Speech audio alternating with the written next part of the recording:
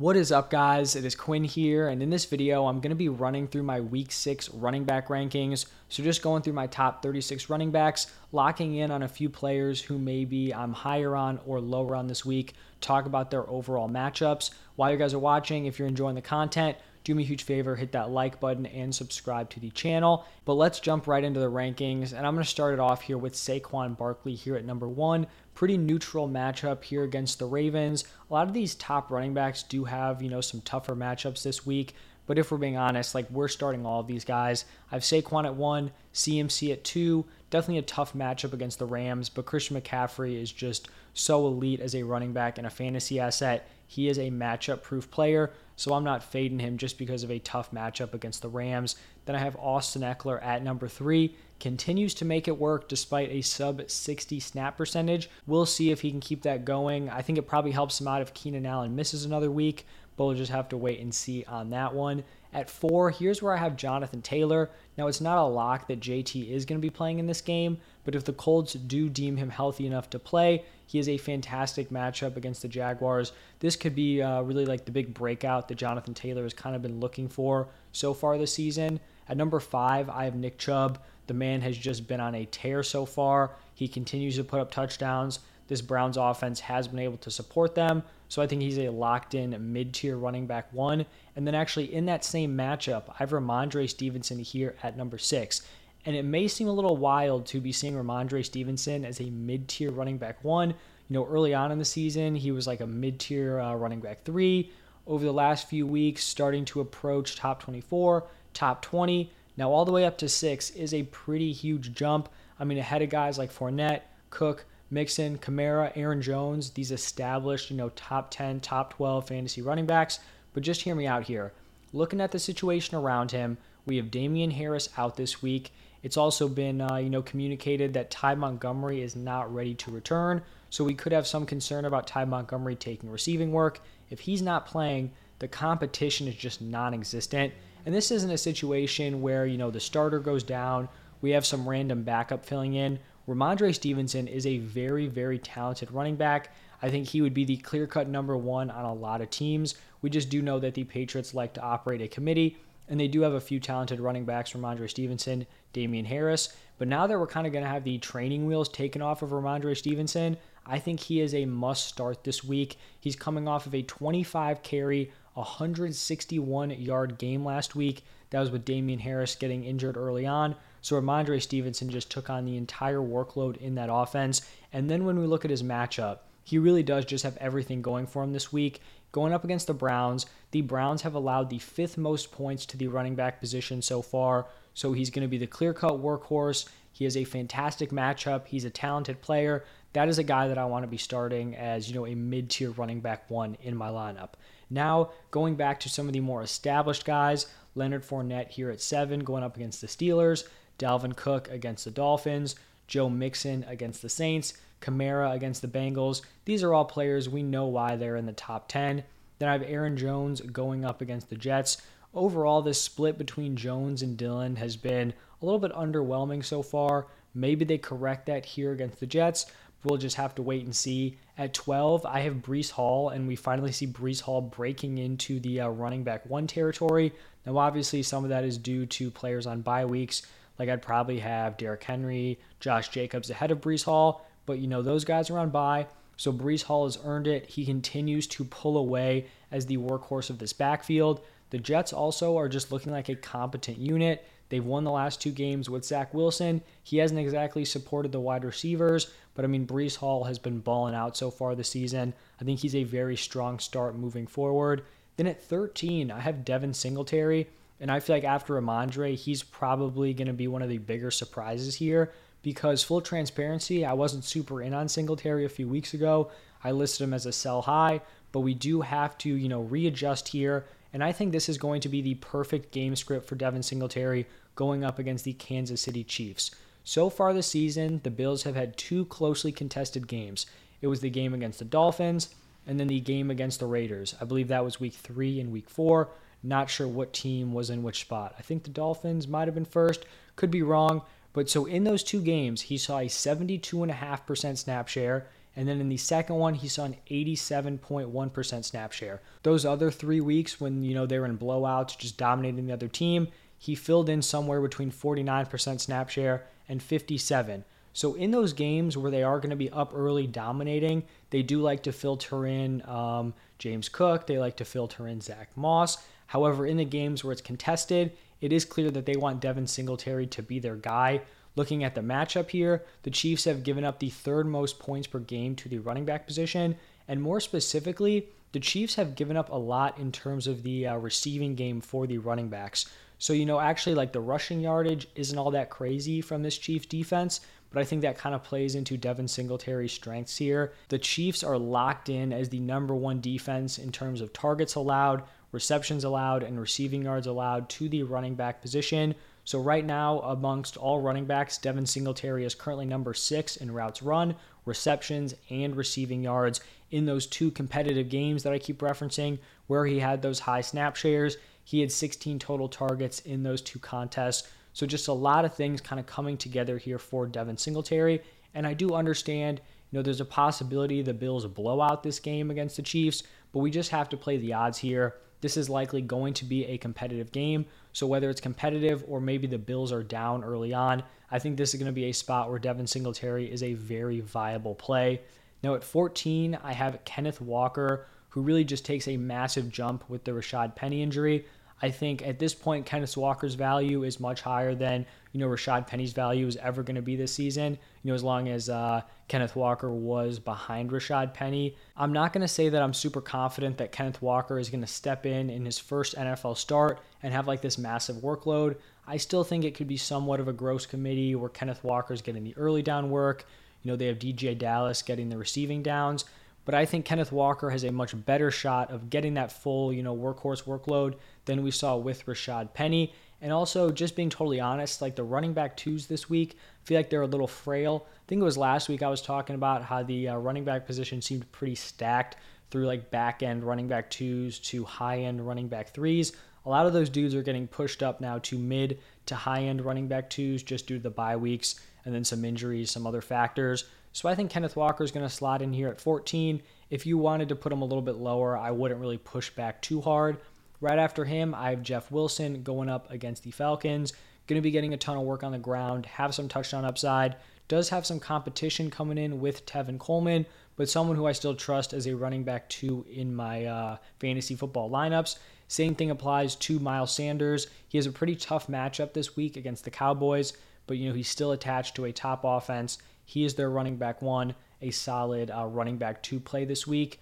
Now at 17, I have Melvin Gordon, and I actually considered placing him even higher than this. I just still think there's some uncertainty with his potential role in this offense. Like it does still kind of feel like the floor could just fall out from under him. But if he does have the same workload he had last week, this is going to be a fantastic matchup for Melvin Gordon. The Chargers have given up the most points for fantasy to the running back position. Just looking back at the last 3 weeks and the running backs that the Chargers went up against, in week 3, we saw James Robinson rush for 100 yards and a touchdown. Week 4, we saw Dameon Pierce rush for 131 yards and a touchdown, also caught 6 passes.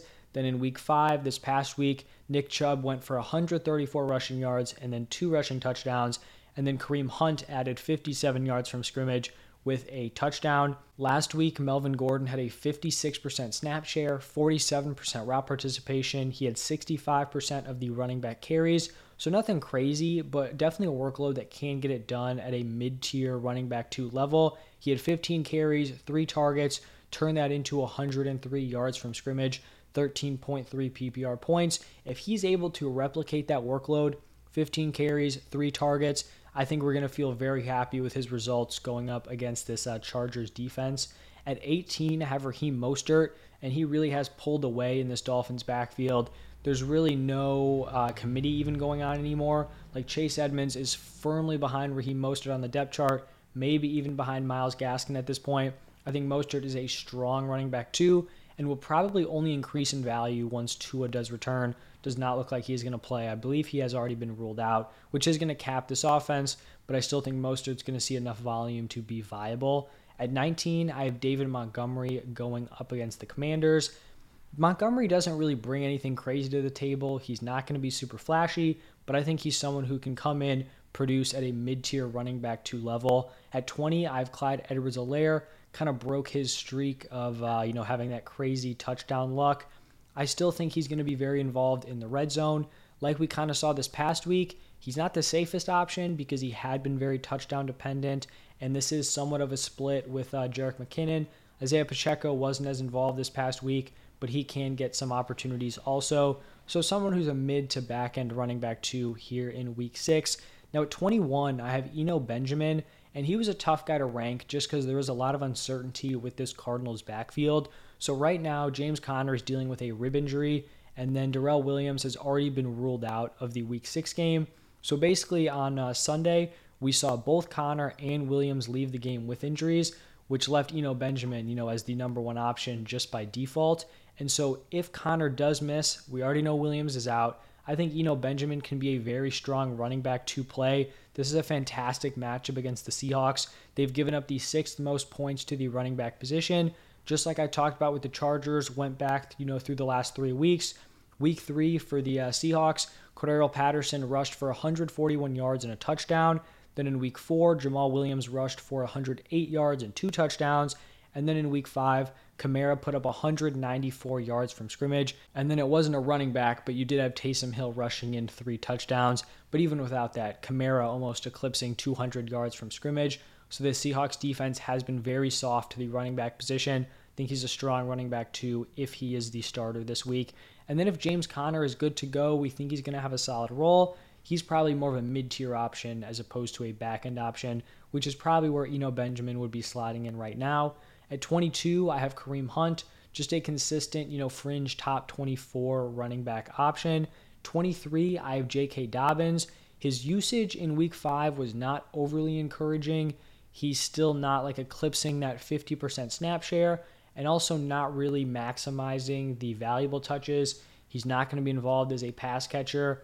And then the goal line work is still kind of up in the air. So I think he's a back-end running back too, but I do think he's going to continue to improve throughout the season. And hopefully second half, that's really when he's cooking and living up, to his ADP. Then here at 24 and 25, I have back-to-back Jaguars running backs. I do have James Robinson 1 spot ahead of Travis Etienne, both obviously going up against the Colts. And I had a really tough time ranking these players just because the last 2 weeks it has been such a gross split. This also isn't a walk in the park matchup here against the Colts. They both seem to have pretty low floors. Long term, I'd probably prefer Travis Etienne at this point, especially if the Jaguars offense is going to continue to look poor. But I think right now they're both fringe options. You don't love either in your lineup, but you have a guy on bye. I think they are a potential flex option if that's the spot you are in. At 26, I have Najee Harris. And coming into the season, I wasn't a big Najee guy, but I still would have been shocked if, I was telling myself that 6 weeks in, Najee Harris was going to be a running back 3 in a week with, 4 teams on bye and some very relevant running backs. Derrick Henry, Josh Jacobs, Dameon Pierce. I'm forgetting that last team. Maybe they have a viable running back. But Najee has just had a brutal start to this season, averaging 10.3 points per game. The appeal to Najee coming into the season and last year was that he's going to have this massive workload. That is not what's happened so far this year. The Steelers' offense has been brutal, but we've also seen the emergence of Jaylen Warren, who has come in and just continues to eat into Najee Harris's workload. If he doesn't have the workload, he's nothing more than a fringe top 24 option, if we are being honest. Mike Tomlin has also come out and said that Warren will continue to get more opportunities. Not great news for Najee Harris there. Not only is it not great, it is very concerning moving forward. And then on top of that, Najee Harris will be going up against the best run defense in the NFL in terms of fantasy points allowed, which is the Tampa Bay Buccaneers.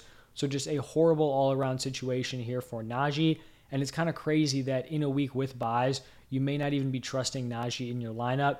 If you are considering fading him, I don't think it's crazy to sit him, even though you probably spent a first or early second round draft pick on him. Now, after Najee, I have A.J. Dillon here, whose snap share just absolutely tanked in week 5 against the Giants.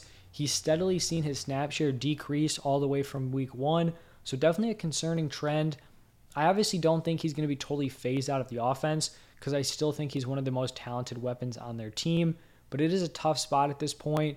So he's probably going to build himself back up. But at this point, I can't see how I rank him any higher than like a high-end running back 3 play.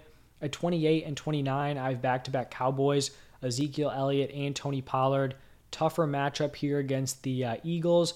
And at this point, I just can't really justify having these guys any higher until Dak Prescott does return. Until then, Zeke is just going to be a volume guy on the ground, very limited receiving workload, very limited touchdown upside. And then Tony Pollard can break a few big plays, but the volume just hasn't been there. The receiving work has been underwhelming. So that's where those guys are going to be sliding in. At 30, I have Brian Robinson.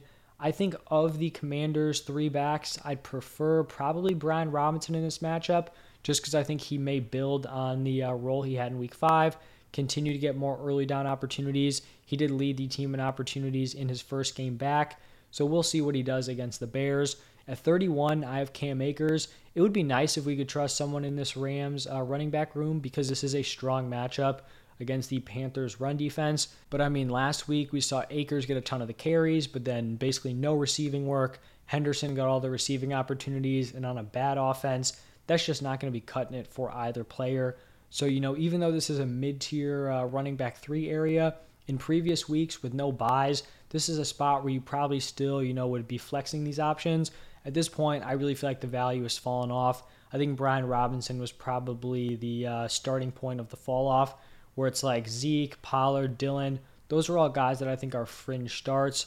B-Rob, Akers, I do not want these guys in my lineup here in Week 6. At 32, I have J.D. McKissic. He's not going to be giving you anything on the ground, but has a pretty safe floor just in terms of PPR scoring as a pass catcher. Then at 33, I have Tyler Algier. It looks like with Patterson out, he will be the number 1 option out of the backfield for the Falcons. Now, it is going to be a committee with Huntley and Williams, but it does look like Algier is going to be leading it. The problem is he has a really tough matchup here against the 49ers, so not a guy I'm super confident in here in Week 6. 34, I have Michael Carter. I already talked about Breece Hall, how he's basically phasing Carter out of this offense. However, he is still getting a few opportunities here and there. He has the potential to get into the end zone if Breece Hall, puts in all the work, gets them down to the goal line, and then gets subbed out for Michael Carter. So that is in the realm of possibility where he could kind of just find his way into a goal line touch to get into the end zone. 35, I have Rachaad White. I believe it's the first time he's breaking into the top 36. I really didn't think this would happen without a Fournette injury, but the last 2 weeks he continues to carve out a role. It seems like they're, putting in a effort to not, break down Fournette, which is obviously probably better for Lenny long-term this season and career-wise. But Rachaad White's totally a guy who's going to be giving you a decent number of targets. He is someone who can get into the end zone on a elite Bucs offense. So obviously I don't want to start him, but maybe if you're just totally handicapped at the running back position due to buys, then he could be a plug-in. And then to wrap it up, I have Darrell Henderson. Zero confidence here with Henderson. I don't even believe he logged a carry in Week 5, so I have no confidence starting him. It is just at this point, there are no better options here at the running back position. So that is my top 36 Week 6 running backs. If you guys did enjoy, hit that like button, subscribe to the channel. Helps me out a ton. If you have any questions, drop those down below. Also, go check out my wide receiver rankings. As always, thank you guys for stopping by, and I will see you in the next one.